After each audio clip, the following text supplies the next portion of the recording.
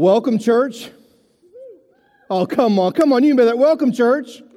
We're glad you're here. We're glad you're here. If you have your Bibles, go and turn to Proverbs chapter 1. We're going to finish out Proverbs chapter 1 in this moment. I was thinking as I prepared for this message many weeks ago, some of you will remember this, some of you it would be like a foreign concept to you, but I remember when I was in elementary school, our school did not have like a real four-walled kind of library. Anybody remember those days? You didn't have a library. In fact, our library was on a bus that was portable. Anybody have one of those? I mean, it traveled everywhere, and so once a month, the library would come to your school, and you got to get out of class, go into the library, and pick a book out. Now, the thing for me was this. I really only enjoyed the getting out of class part to that whole deal, because reading really wasn't my thing. I didn't enjoy it, but you'd have to go there, and you always have to pick out a book. And I remember the books that I liked the most were the ones that were like choose your own adventure books. I don't know if you remember those or not, but here's kind of what those books were like. Trent remembers those. And here's what those books looked like. You'd read a page or two, and at the end of the second or first page,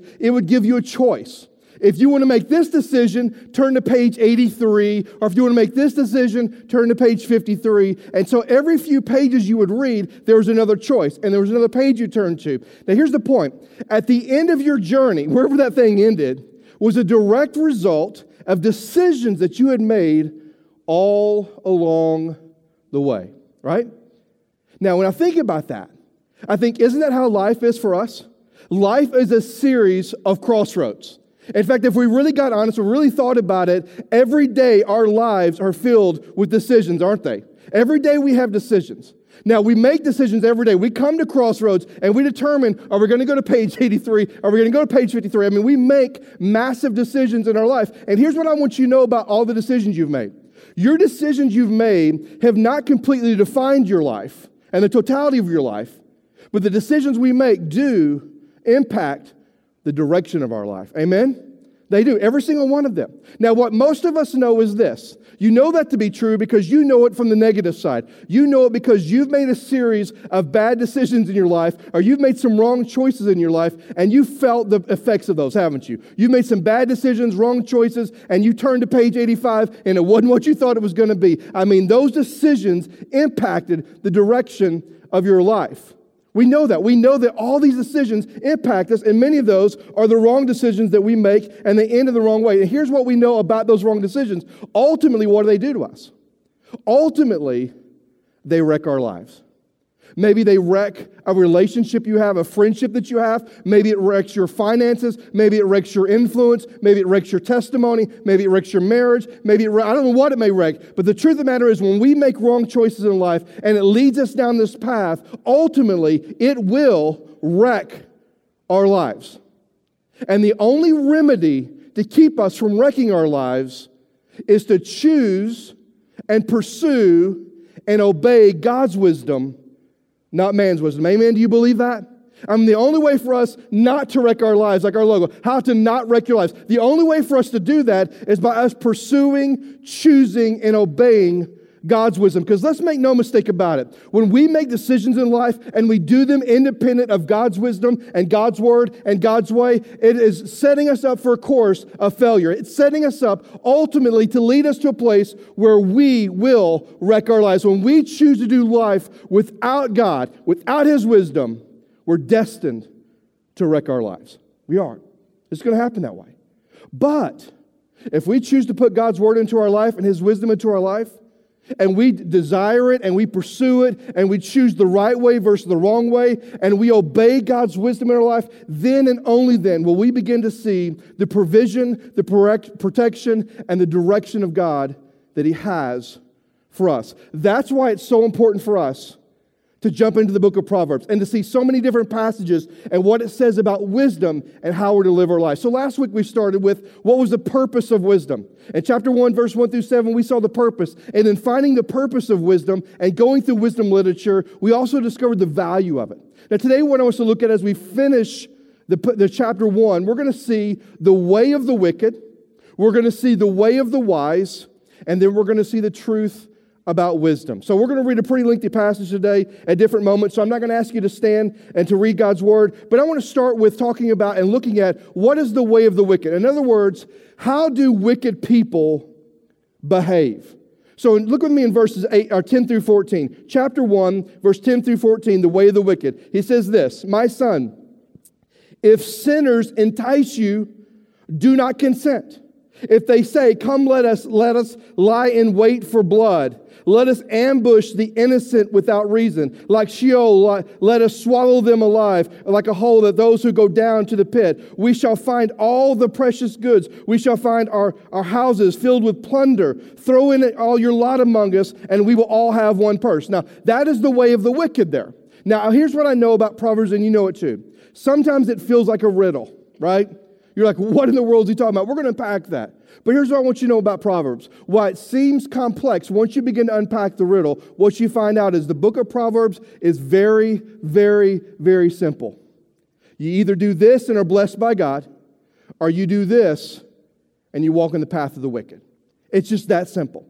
And so here we see the way of the wicked. And notice what he says first. He says, my son, when sinners entice you. Now see, that's one of the ways of the wicked. They come along and they want to entice us. What? What do they want to entice us with? They want to entice us to live the way they're living life. Now, how do they live life? Well, we've kind of said it by defining them as what? Wicked. We kind of know what life that looks like. Have you ever heard the phrase, misery likes company? Have you ever heard that phrase, misery likes company? That's the wicked. I mean, they want to live life the way they want to live life. They want to do what they want to do, and they want you to join in with them. Misery likes company. If this ship's going down, I want you to go down with me. And they entice us and tempt us and plead with us to live like they are living. Now, look at the sin they want us to partake in. Look with me back in verse 11 through 13. He says, if they say, talking about the wicked, come with us, let us lie in wait for blood, let us ambush the innocent without reason, we shall find precious goods, we shall fill the houses with plunder, and throw yourself the lot among us. In other words, he's saying three things here. He says, first of all, let us lie in wait for blood. Now that seems very interesting phrase there. One of the things that the wicked encourage us and want us to do, the sin they want us to engage in, he says, is to lie in wait for blood. Well, what does that mean? Well, in this context, he's talking about physical blood. He's talking about taking someone's life. But we know that wisdom kind of transcends just the physical side. It also applies to the emotional side. And literally what he says is this, is that the wicked people are going to entice you and say, I want you to be willing to join us. I want to encourage you to join us to help us injure and hurt others for personal pleasure. Now think about that. The wicked want other people to join their group and their process and their thinking of life. You join my party and you join my group and you join my mentality. And here's what I want you to do. I want you to lie and wait with us. I want you to enjoy with us what we enjoy. You know what we enjoy? We enjoy injuring and hurting other people just for pleasure. That's how the wicked act. And you say, Doug, nobody acts like that. Yes, they do.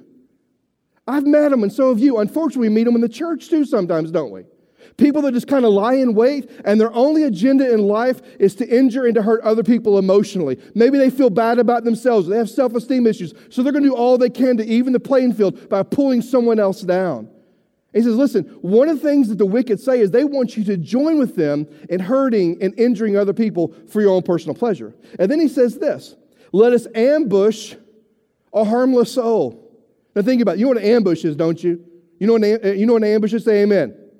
Okay, so a couple of you know. Okay, so ambushes, you hide out at the right moment, you jump out, and you attack.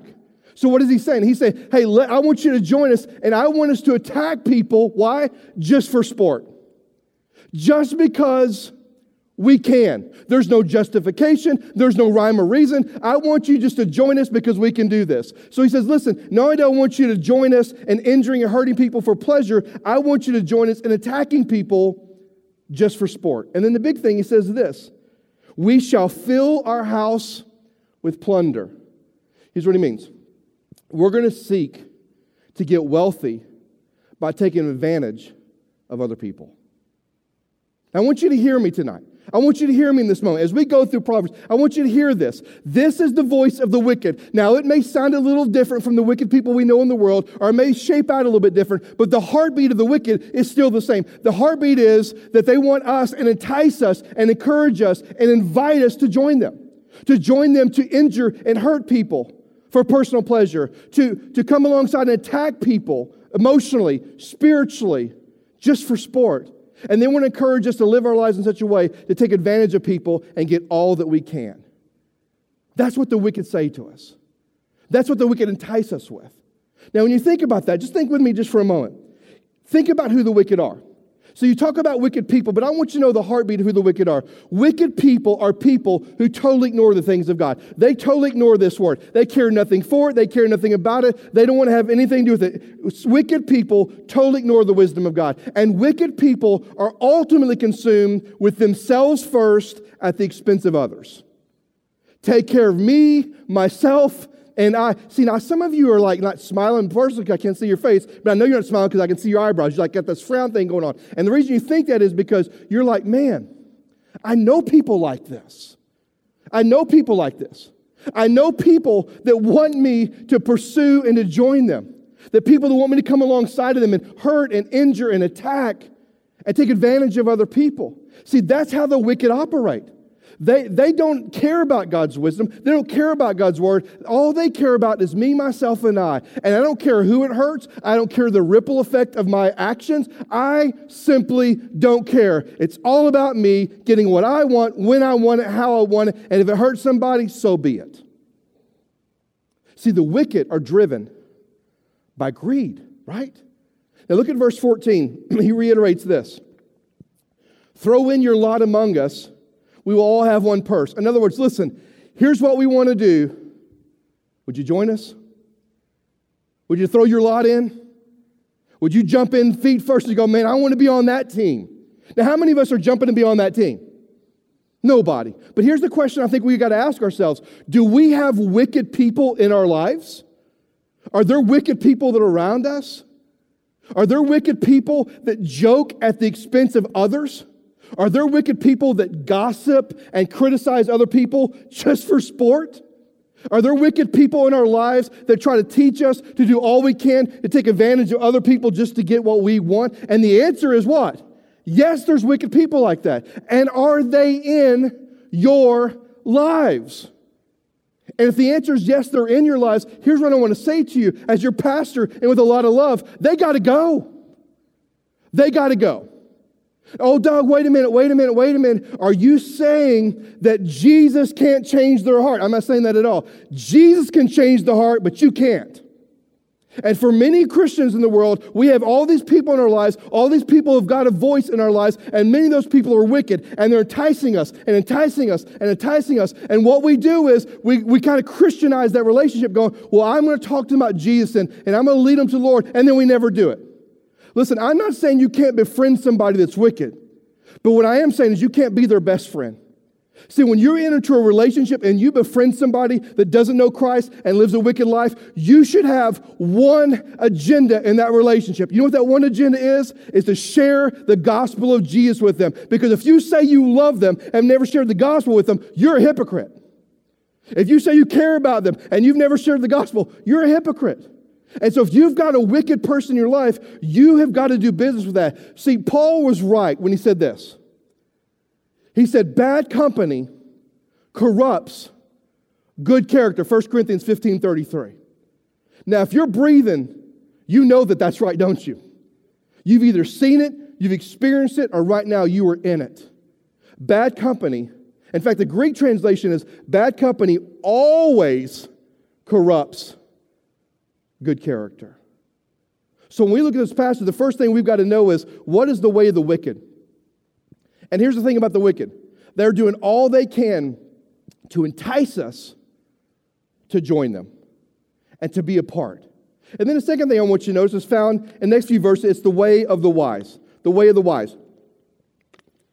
Look with me in verse 8. Look what it says here in verse 8. He says, hear, my son, your father's instructions, and forsake not your mother's teachings. For they are a graceful garland for your head and pendants for your neck. My son, if sinners entice you, do not consent. So we first of all saw the way of the wicked, which was, abusing, injuring, hurting people just for personal pleasure and just for sport and trying to take advantage of people. But now Solomon kind of correlates this idea of that's the way of the wicked. But let me tell you about the way of the wise. And there's two things about the wise I want you to write down. First of all, wise people cling to godly counsel. Wise people, the wise he's talking about, those people cling to godly counsel. And really, actually, I would say that they cling to counsel of their parents, godly counsel of their parents. Now, I say parents because in this passage, it's a father speaking to his son. But we know that truth transcends. So if someone's pouring godly wisdom into your life, you should cling to that. You should absolutely cling to that. And he says here, listen, son, he says, you need to cling to the godly counsel. He says, your father gives you instruction, don't ignore it. Your mother's given you teachings, don't forsake it. Now, what's the difference in instruction and teaching? Instruction is that your father is pouring into you how you're to live your life in a way that honors God. And what is your mother doing? She's pouring in biblical truth into your life. She's pouring teaching into you. Don't forsake that. He says, listen, whatever you do, take the instruction that's the godly instruction, take the godly teachings that you've had put into your life, all that godly counsel, and listen, I want you to cling to it. Hold fast to it. Now notice what he says here.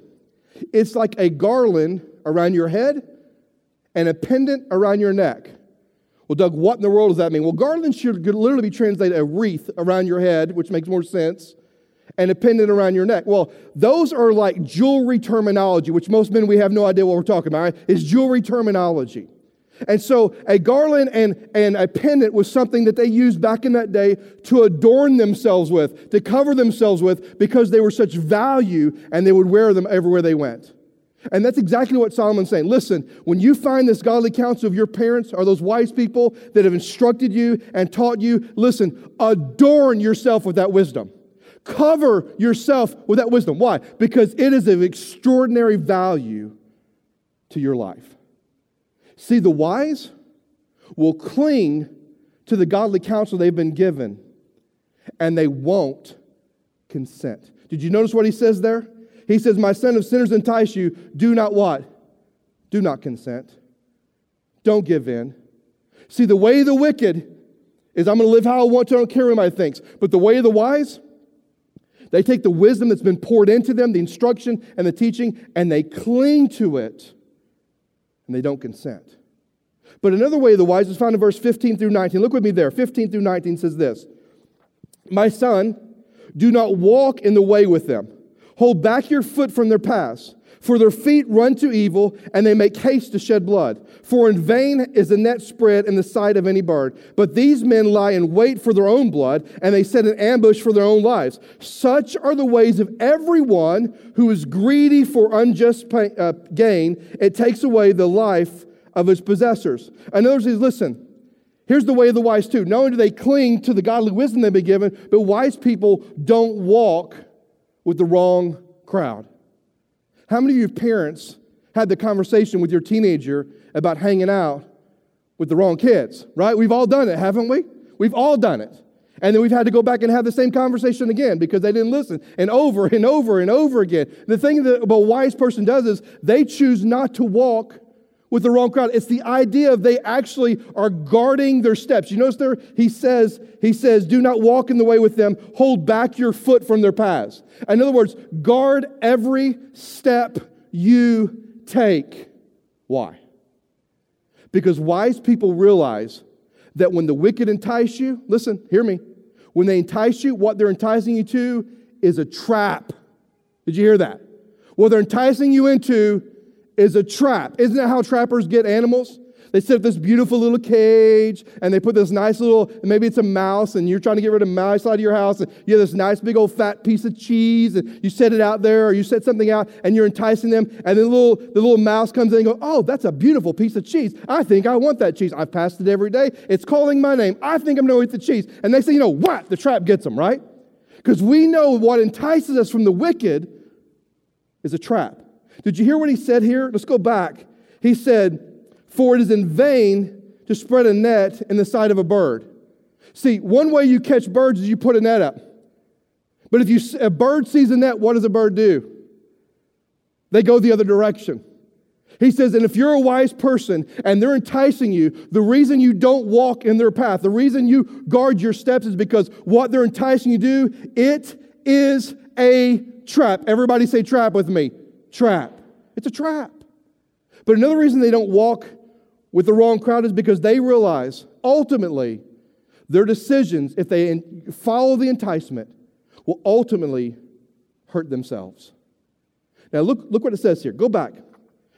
He says, but these men lie in wait for their own blood. They set ambush for their own lives. Such are the ways of everyone who is greedy for unjust gain. It takes away the life of its possessors. In other words, when the wise person, the reason they don't walk with the wicked, the reason they don't walk with the wrong crowd is just because that enticement is a trap, but also because they know that at the end of the day, if I fall into this, ultimately, who's it going to hurt the most? Me. It's going to hurt my relationship with people. It's going to hurt my relationship with the Lord. And so Solomon says, listen, here's how wise people walk. Here's the path of a wise person. They cling to wisdom, and they don't walk with the wrong crowd. Now, I want you to hear me. Everybody look right here. I want you to hear me. Here's the question you got to answer tonight. Here's the question we all have to answer. You ready? Are you going to walk in the way of the wicked? Or are you going to walk on the way of the wise? Which one of those? Because the last thing he says here, and I want us to notice, is the truth about wisdom. This is going to take us a while to kind of navigate this, but I want you to hear me. The truth about wisdom. First of all, there's three fundamental truths, and the first one's found in verse 20 and 21. He says, wisdom cries aloud in the secret. In the markets, she raises her voice. And the head of the noisy street, she cries out. And at the entrance of the city gates, she speaks. The first truth about wisdom is this, is that wisdom isn't something to be found, it's something to be embraced. Wisdom isn't something to be found, it's to be embraced. So you got this way of the wicked, it's all about themselves and hurting people, and you got the way of the wise that cling to those truths, that cling to that stuff, cling to that wisdom, and they choose not to walk in the way of the wicked. And one of the truths we learn about wisdom is this, is that wisdom is not something to be found. In other words, God's not hiding wisdom out.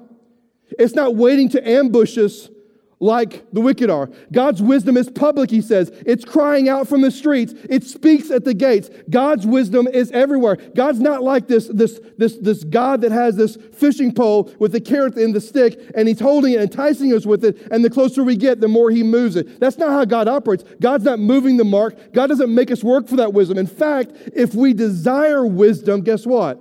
He gives it. Isn't that what James 1 says? If anyone lacks wisdom, let him ask it, and God gives how? In short supply, right? That's what it says, right? No. And God gives generously.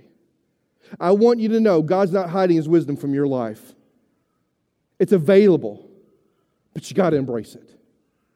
It's not something God's holding out on you. Now, listen, here's why this is so important. Because there's so many of us in this room, and there's so many of us watching, that we feel like, okay, maybe I'm just a new Christian. Maybe I've made too many mistakes in my life. And for some reason or another, I just feel like I don't know enough to make the right decisions. Listen, God is not holding that stuff out on you.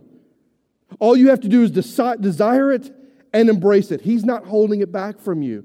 If you lack wisdom, ask. And he gives it generously. So the first truth we learn is that wisdom isn't something to be found, but it's something to be embraced. The second thing we learn is found in verse 22 and 23. It says this, how long, O simple ones, will your love be simple? How long will you scoffers delight in your scoffing, and fools hate knowledge? If you turn at my reproof or correction, behold, I will pour out my spirit to you and make my words known to you. Here's the second truth of wisdom, and it's this, is that wisdom is available to all, to everyone. Did you notice the three kind of people he talked about? He started with the simple. Remember, we talked about them last week. The simple are people who are naive, gullible, easily led astray, ultimately because they have no convictions. They've taken no time to build convictions, and so they just kind of go with the wind. And then you've got the scoffers. Scoffers is talking about those who are arrogant, who think they know everything. You know anybody like that? Anybody know anybody like that? Okay, if you don't know anybody like that, you may be the one we're all talking about, right? So that's kind of scoffer. They think they know everything. And then you got fools. Fools refers to those who are ignorant of the truth. They care nothing for the truth. And you notice what he says there? Simple. How long are you going to stay simple? In other words, those of you that build no convictions, how long are you going to live that life? And then he says, scoffers, those who think you know everything. How long are you going to live your life thinking that you're better than everybody else, or that you're smarter than everybody else? Foolish. How long are you going to live ignoring the truth that's before you? But he says this in verse 23. I don't want you to miss this. But if you turn at my reproof, behold, I will pour out my spirit to you, and I will make my words known to you. In other words, if you are the arrogant person, If you are the person that's built no convictions, or if you're the person that has avoided truth, listen, God is not going to hold His wisdom back for you, but if you want His wisdom, it begins with repentance. He said, if you turn at my correction, man, I'm going to pour my wisdom out on you. I'm going to give you the ability to understand what I'm saying. And so if you find yourself in this place and you're the simple, you're the one that struggles with convictions, or you find yourself as a scoffer who is arrogant, or the foolish who's ignored the truth of God's word, at the end of the day, what he's saying is, the wisdom that I possess is for everyone. But for those of us that have ignored it, for those of us that think they're arrogant, and for those of us that built no convictions, if we're truly going to embrace the wisdom that God has for us, it begins with a heart of repentance. A heart that turns from ignorance, that turns from no conviction, turns from arrogance, and says, Lord, I need you. I need your wisdom in my life.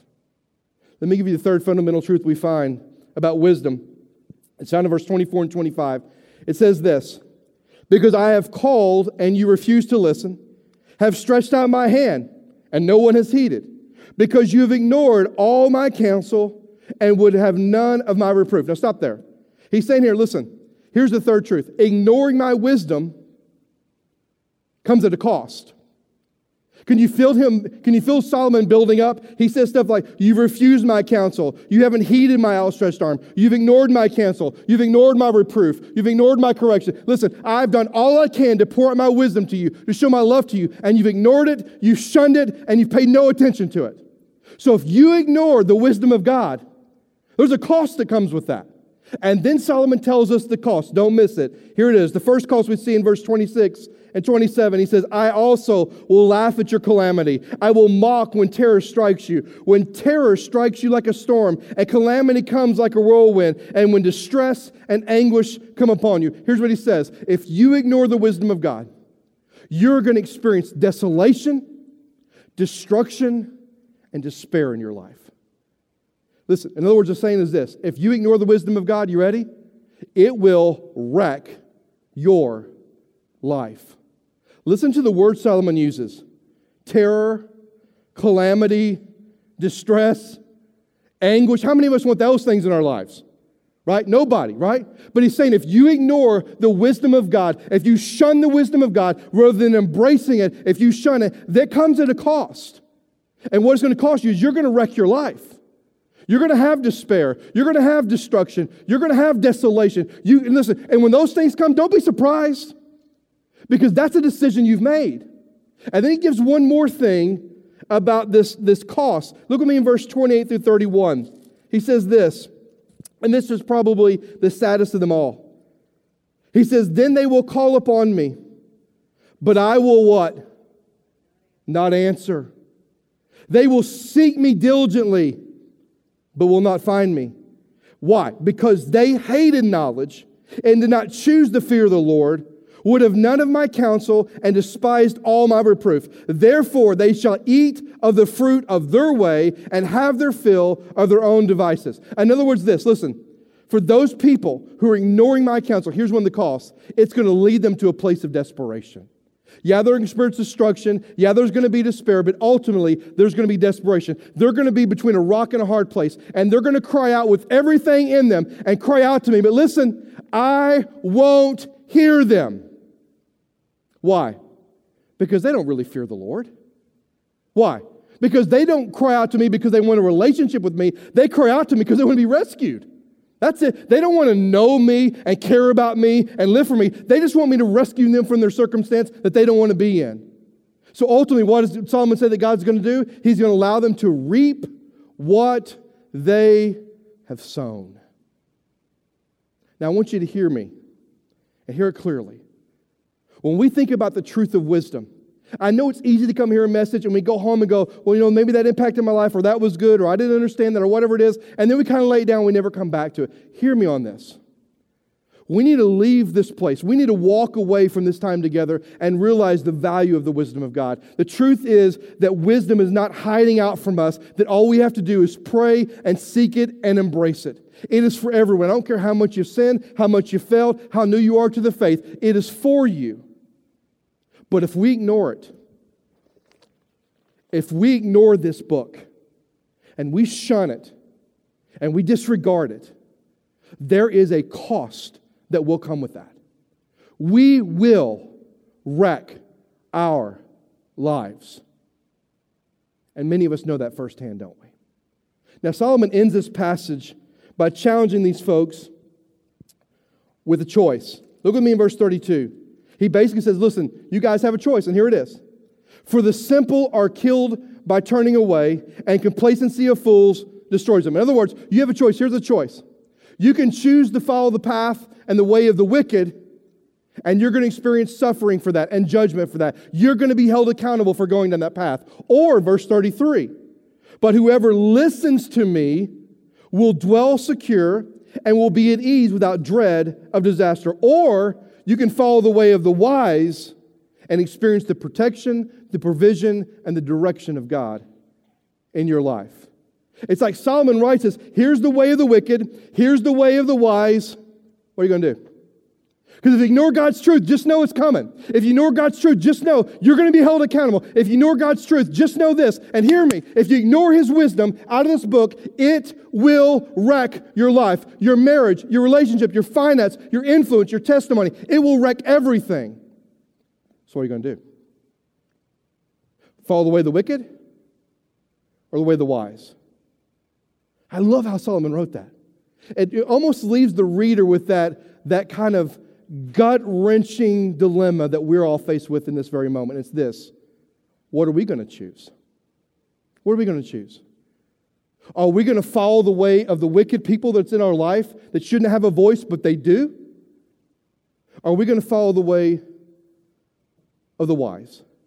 And we're going to cling to the wisdom that's in this book. We're going to cling to the wisdom that godly people have put into our life, that we're going to choose to not walk with the wrong crowd, but we're going to guard our steps. Because we know that when people entice us to sin, it's a trap. And we know that when we're enticed to sin and we give in, it only leads to hurt for ourselves and to those we love and we care about. So I'm asking us in this moment, which path are we going to choose? The way of the wicked or the way of the wise? And I guess my prayer as the band comes this evening is that as believers, as followers of Jesus Christ, those of us that say that we know Him, we love Him, and we care about Him. And you say, well, Doug, that's me, and I'm a believer, and I choose the way of the wise. I want to be that wise person who clings to wisdom and doesn't follow the way of the wicked. Well, if that's you, here's a couple questions I want us to wrestle with. You ready? Here's the first one. What area of your life do you need God's wisdom in? Don't just say, I need God's wisdom. We all need God's wisdom. Specifically name it. You've got a connection card somewhere around you, and if you're sitting here, please take a moment and write down. You don't have to put your name on it. Just write a word. I need wisdom in my marriage. I need wisdom in my finances. I need wisdom with my kids. I need wisdom in my testimony. I need wisdom with my influence. I need wisdom with my job. I need wisdom. I need whatever it is. Fill in the blank. Write it down. As you leave, put it in the bin as you walk by. And if you're watching online right now, grab your smart device and the little comment section. Just put one word. What do you need wisdom in? And would you just confess that to the Lord? Where you need wisdom? And the second question I think we have to wrestle with is this. Listen, everybody look at me. Will we receive it? See, it's one thing to know we need it. It's another thing to receive it. Here's what I mean. God, I need wisdom in the behaviors of my life and the decisions I'm making regarding my language. And then you begin to jump in Scripture, and God begins to pour His wisdom in your life about not letting any unwholesome talk come out of your mouth. At the end of the day, then you needed that wisdom, but did you receive that wisdom, and are you executing and obeying that wisdom that God has given you? So if you're a follower of Christ and say, man, I want to follow the way of the wise, the question is simple. What area do you need wisdom? And will you truly receive it and obey it in your life? And then maybe there's somebody here, somebody watching that doesn't have a relationship with Christ. And I would say to you, the wisdom that I want you to listen to is this. It's the wisdom of the gospel. And it says this, that we are all sinners, that we all fall short of God's glory. But God loved us so much that He sent His only Son to this world to die on a cross that we might know the forgiveness of sins. And if that's you and your story, would you hear that wisdom? And would you receive it by admitting that you're a sinner? By saying, I believe that Jesus is the Son of God and He died on the cross and He rose again from the grave. And I confess Him in this very moment, Lord and Savior. That's the wisdom I hope you hear and the wisdom I hope you receive. So I'm going to ask all of us, would you all just stand with me? Everybody stand with me. And I'm going to ask us to be faithful in this moment to respond as the Lord leads us. Pray. God, I love you. I thank you for this word. I know there's a lot of passage here, Lord. But God, I thank you that Solomon lays out for us, there's a way that the wicked operate. And there's a way that the wise should operate.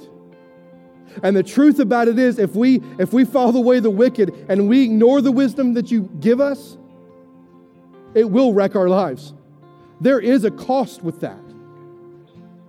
But if we will follow the way of the wise, and we will cling to your wisdom, and we will guard our steps and not follow the wickedness of the wrong crowd, then and only then can we begin to experience the provision, the protection, and the direction that you have for our lives. So God, I pray for believers in this moment that we would ask ourselves, if we want to follow the way of the wise, where do I need wisdom? And will I receive that wisdom and apply it to my life? And for those that maybe have never trusted you, Lord, may they hear the wisdom of the gospel and they may receive it and surrender their lives to Christ right now. God, we love you and we ask you to wreck us, move us, challenge us. But in this moment, Lord, I ask you to change us.